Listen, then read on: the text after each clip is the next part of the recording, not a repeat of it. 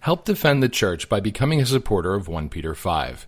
Your tax-deductible contributions enable us to continue our work to restore Catholic culture and rebuild Catholic tradition. Make a real difference in the Church. Go to 1peter5.com/donate today.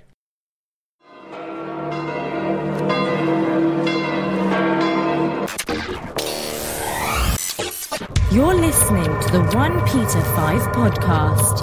It is a real joy for us to welcome you all here.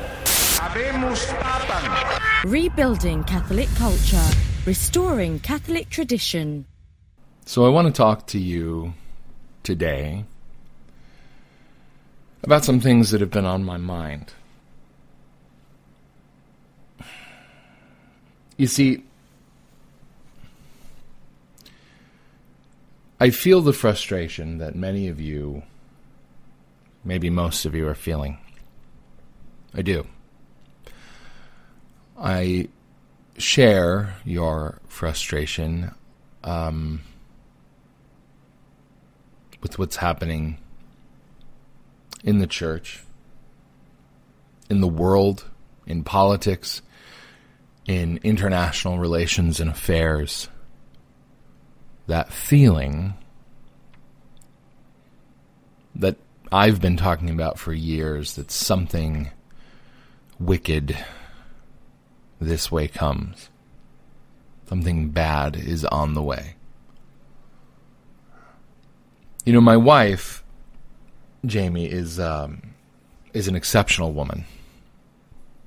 She's exceptional in many ways. Incredibly talented, incredibly focused, driven, organized. If it weren't for her, our home would fall apart and we'd probably be out on the street right now. Because I sit here and I dwell on, you know, these things that are going on in the world, and I try to shed light on them, and I try to bring your attention to them. They're not helpful things. And she says to me on a fairly regular basis, Steve,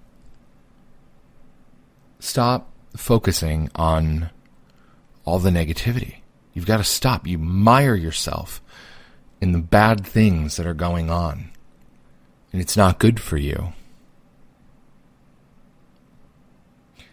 It's not good for me, and it's not good for you. It's not good for anybody. And yet, you know, what do you do when your basement floods with sewage? What do you do when it floods with sewage and you've got to try to find some way to clean it up? You wind up ankle deep in crap. That's what you do.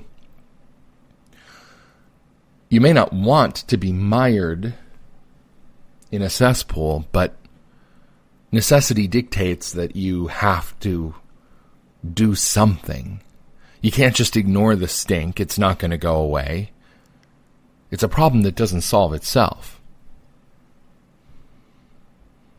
And maybe the analogy is not perfect, but our church right now, the Catholic faith, has been flooded with sewage. And unfortunately, the man with his hand on the valve that's just pouring sewage into the church like a fire hydrant that has been opened up is Pope Francis.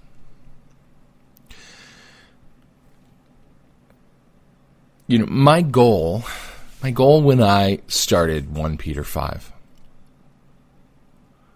was to focus on what was good and true and beautiful about what's going on in the church, about what used to go on in the church, maybe things that are lost treasures, devotions, ideas, theology, returning to the things that made Catholicism great, made it the driving force of Western civilization.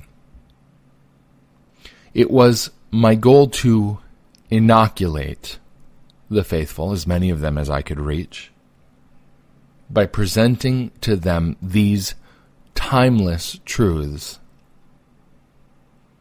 because I knew what was coming.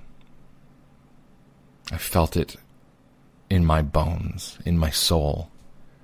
I knew it was going to get really bad. And we're not, I don't think, not yet, at rock bottom. We're not there. The darkest hour is not upon us. But I think we're approaching, and we're moving at an astonishing rate of speed.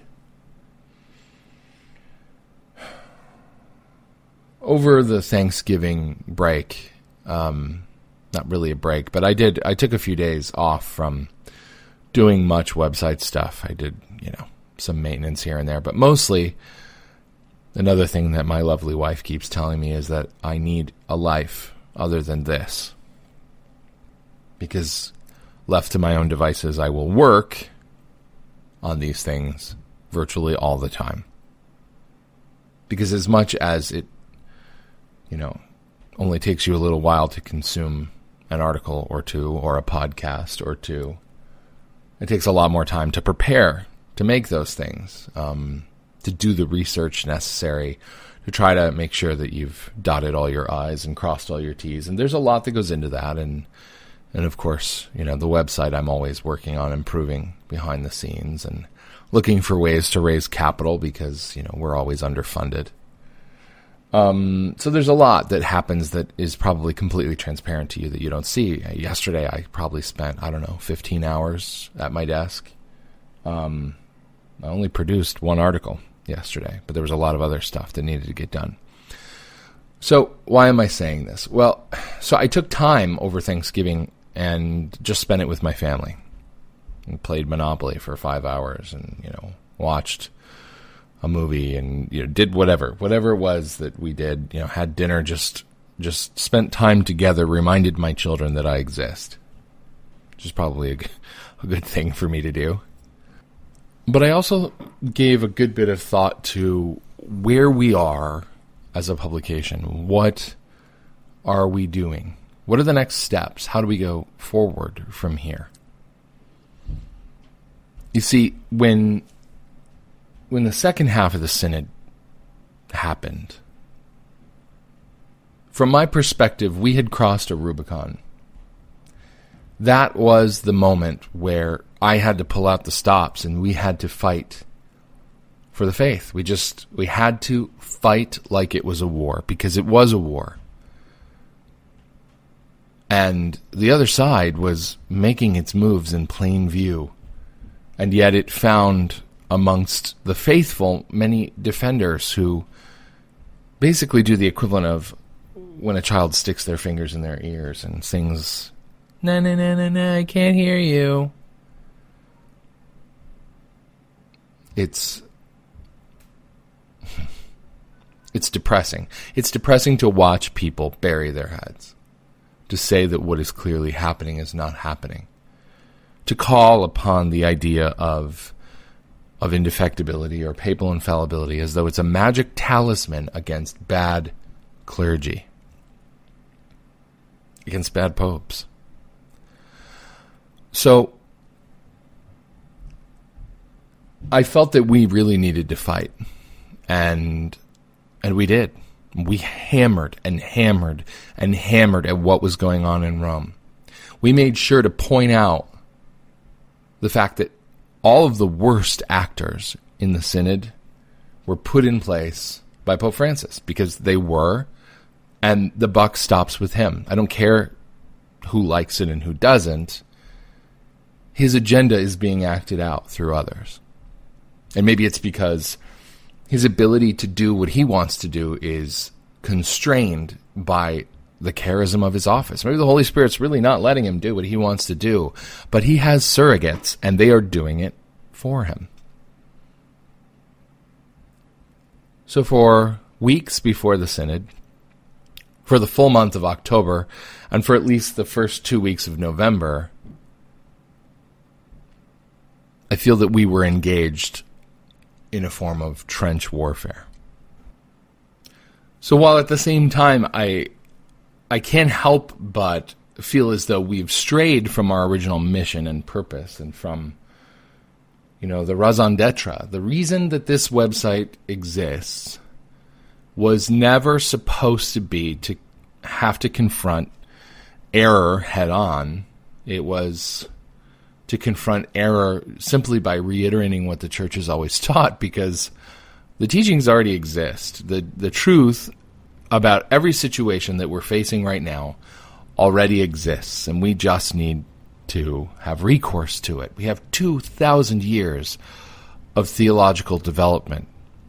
We have a 2,000-year-old deposit of faith. We have 265 popes before this one who have all made their various contributions, some good, some not so good, but all of them are part of that tradition, that history, as Chesterton called tradition, the democracy of the dead. This idea that what came and who came before us all should weigh on our thinking now. We have all that stuff. But at the same time, I don't see how I can leave the sewage flood unaddressed. You see, there aren't many publications or websites positioned the way that we are. We are not, despite the way some would characterize us, we are not on the radical traditional fringe. Because traditionalism, honestly, should never be equated with radicalism. It's reactionary, not radical. Traditionalism is simply honoring what was always taught and believed, and not being arrogant enough to think that we know better than how the fathers and doctors of the church worshipped and believed. We don't think that we have the ability to just say, hey, it's the 1960s, we can just remake this whole thing. Or it's 2015, we can just remake this whole thing. It's not radical, honestly, it's peaceful. If I wasn't having to battle this stuff all the time, it is fantastic to be a traditional Catholic, to go to liturgies that are enriching and reverent and uplifting with beautiful music and a sense that you're really worshiping God, and those sacraments that you feel, the exorcisms and baptism, feeling like I'm giving my children the best possible start in the life of grace. The moment that they enter into the world, all the various devotions and the practices, these are things that provide us stability and peace of life. They are not the domain of radical malcontents. The reason that people in the traditional movement, I think, become radicalized is because they get so sick of seeing everything that they hold dear, that they know exists to help the salvation of souls, their own, their children, and everyone else, getting kicked and trampled upon, spat upon. Sacred things should be treated as sacred things. If someone treated my wife the way most bishops and priests treat the church, well, it wouldn't go so well for them. Let's just put it that way. So I've found myself sort of between the rock and a hard place. Because what ends up happening is we get accused of being hypercritical. I had a donor unsubscribe the other day from... I sent out a thank you letter to donors on Thanksgiving and just reminded them of all we've accomplished in the past year and thanked them. Didn't ask for anything, just let them know that we really appreciate it and we couldn't be there without them. And one fellow responded and unsubscribed, and he said, I appreciate your militant defense of our faith, but I worry that the hypercriticality that has crept in endangers charity. Now, I can understand his concern, and I obviously I'm always worried about that, because that's never been what I want us to be. I don't want us to be the snarky cool kids in the back of the room, throwing things at people when they turn around to face the board. We're making the teacher hate us because every time she turns around, we're screwing around. That's not us.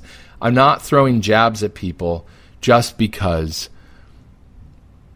I want to be perceived in some way as superior. That's not our goal. Our criticisms are aimed at correcting, are aimed at furthering the truth. That's why they're there. But if hypercriticality is something that we can be accused of, then I want some acknowledgement of the hyper-infusion of error that is coming into the church because of this Pope and his friends. Because I'm not being proactive in my approach to these topics. I'm being reactive. I'm not going out there and just looking for things that I think they're going to do and writing diatribes. I'm taking a portion, a fraction of the things that they are doing and responding to it and saying, this is wrong and here's why. So if I'm hypercritical, it's because I have a hyperabundance of material to be critical of. And I, as the editor of this publication, and we, as in many of the writers, I work very hard to ensure that our content is balanced, that our criticisms are made with charity. And yes, some of our writers are more caustic than others, but on the whole, I think we strike a pretty decent tone. But I'm frustrated because I want to get back to what we're about. I want to get back to the true, the good, and the beautiful. I want to focus more on things that make us feel good. I had someone on Facebook the other day comment on one of our articles and said, hey, for a change, there's an article from 1P5 that doesn't make me feel depressed. He reads it. He just doesn't like how it makes him feel. Well, I don't like how it feels. Reading this stuff day in and day out and having no reprieve is exhausting. So this little break I took over Thanksgiving was really something special. I still have not read anything that Pope Francis has said since he's been in Africa. And yes, I've seen excerpts because I spend time online and on social media and people are quoting it. And now I'm getting emails and instant messages and requests for comment on, did the Pope really say this? Did he really say this? Did he mean this? Because this time, of course, he's once again abusing the faithful, abusing anyone who actually believes in the doctrines of the church as being fundamentalist. And I don't even know, like I said, I haven't read it closely enough to have committed it to memory, but he's being an abusive father. He's an abusive father. He's a jerk. And I'm tired of it, and I'm tired of constantly, telling my siblings, you don't have to accept this. This is not normal behavior from a father. No, it's not okay that he beats you. No, it's not okay that he berates you and makes you feel like crap. Yes, I know he's your dad. Yes, I know the fourth commandment exists, but that doesn't mean you have to just wallow in abuse. Get rid of the Stockholm Syndrome. Everybody in abusive relationships acts this way. Oh, well, he didn't mean it. Yes, he did. Somehow we have managed to get a pope who hates Catholicism as it has always been practiced. He hates it. That is a really, really weird place to be. That takes the mystery of iniquity and elevates it to the level of total paradox. I don't know what to do with it. And I don't want to talk about it all the time. Frankly, I have really enjoyed not having to. And yet, my basement is full of sewage.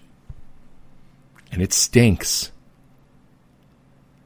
So, what are we going to do?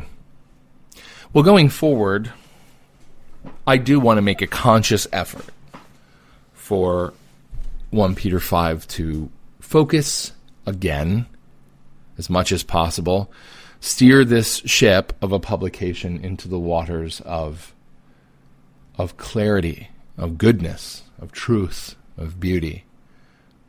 I still want to talk about the things that made Catholicism great. But this inoculation that I attempted the pandemic is here.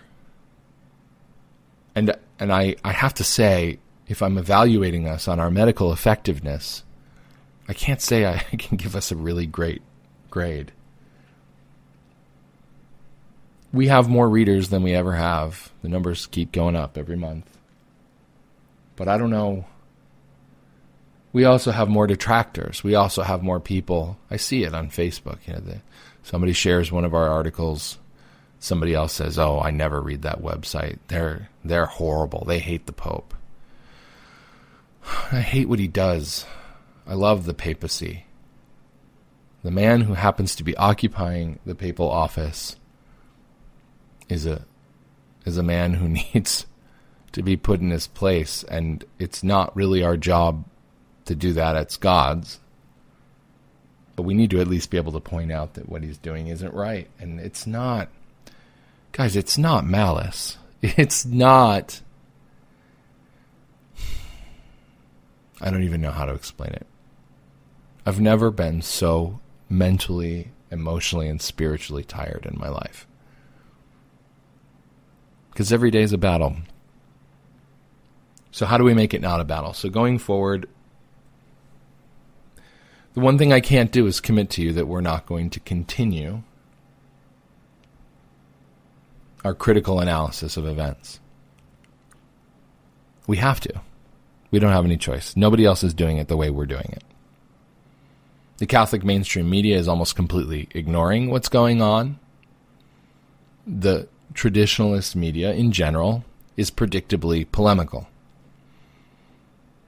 And I can't say that I blame them, but I don't think it helps the people who are just waking up to this crisis right now, who have never really been willing to acknowledge that these things are going on, and suddenly they have a pope who's just beating them over the head with the reality that the post-conciliar church is a disaster. It's a mess, and it needs to be sorted out. And there's going to be a lot of people who are needing to reevaluate a lot of things. So we're going to continue to focus on giving them the lifelines, giving them the support that they need, helping them to discover what is beautiful about the church as it has always been. The things that drew many of us away from the post-conciliar church that we grew up with and toward the more ancient liturgy and ecclesiology and theology.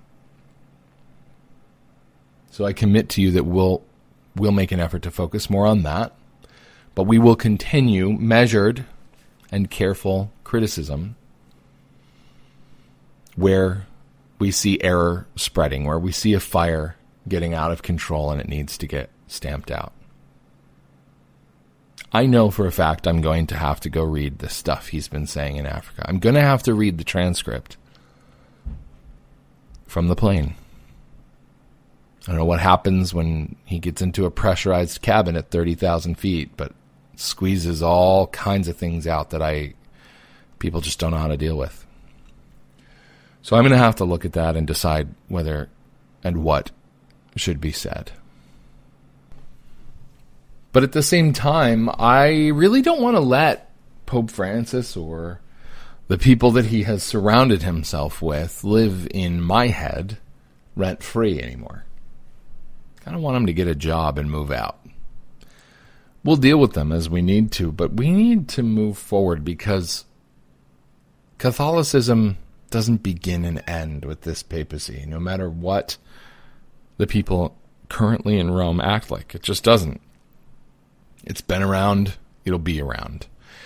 And I want to continue to be a positive resource, a force for good. I want to use my superpowers for good. That's what I would like to do. So, going forward, I think I'm going to focus more on building up the church rather than just paying attention to those who are spending all of their efforts trying to tear it down. I'd like to create an opportunity for our audience to build community.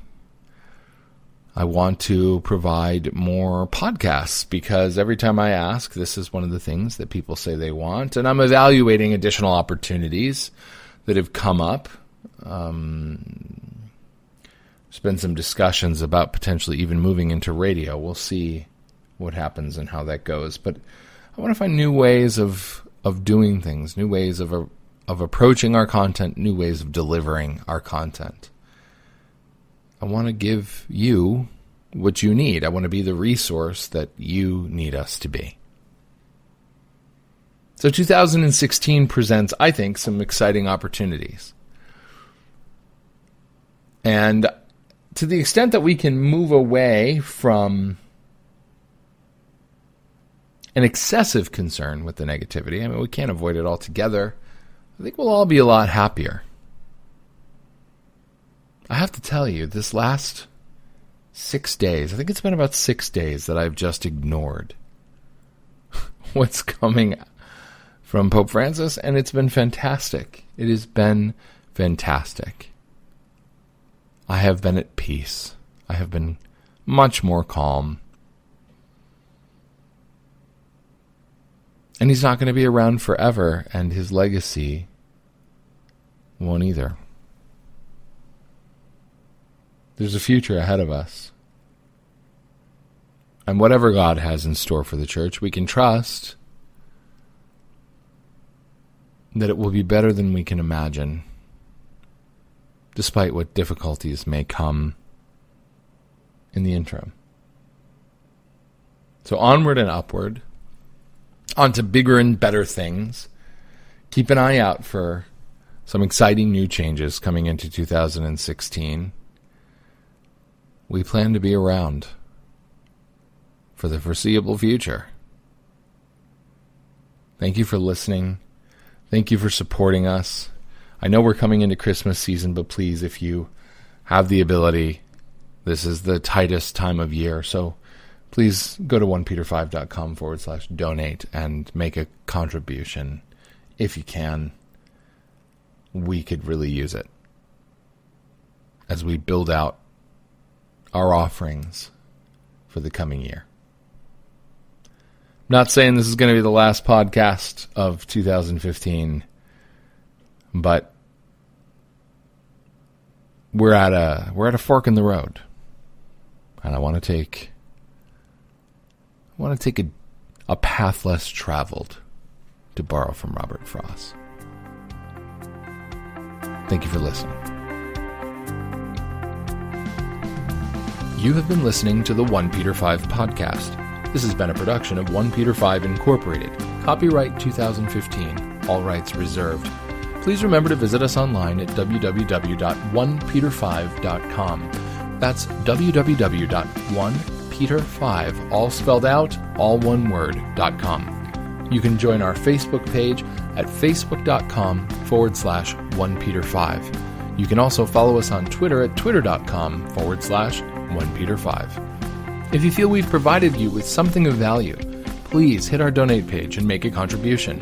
It not only helps pay for web hosting and the fine content we provide, but keeps food on our tables, coffee in our cups, and the lights on, which really helps us see what we're doing. Until next time, I'm Steve Skojak. Thanks for listening.